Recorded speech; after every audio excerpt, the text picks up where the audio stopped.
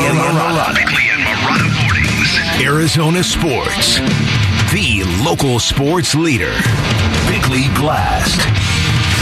Tonight in Mexico City is another high-altitude challenge for the Cardinals, literally and figuratively. And in the Cliff Kingsbury, Kyler Murray era, they have not been reliable in these high-leverage, high-profile games that carry playoff implications. So, will they show up or will they throw up? The big difference is this game, by all accounts, is going to pivot around Colt McCoy, with Kyler Murray as an onlooker, and the repercussions are enormous, because if McCoy shows the same leadership, poise, and efficiency in a Cardinals victory, then Murray might lose his job, at least in the short term, or the team will end up losing the locker room. Because if McCoy beats this 49ers defense after beating the Rams defense, this locker room will not tolerate anything less. Now, what I'm wondering is, how bad is Murray hurting to be missing this kind of game? You think Josh Allen or Lamar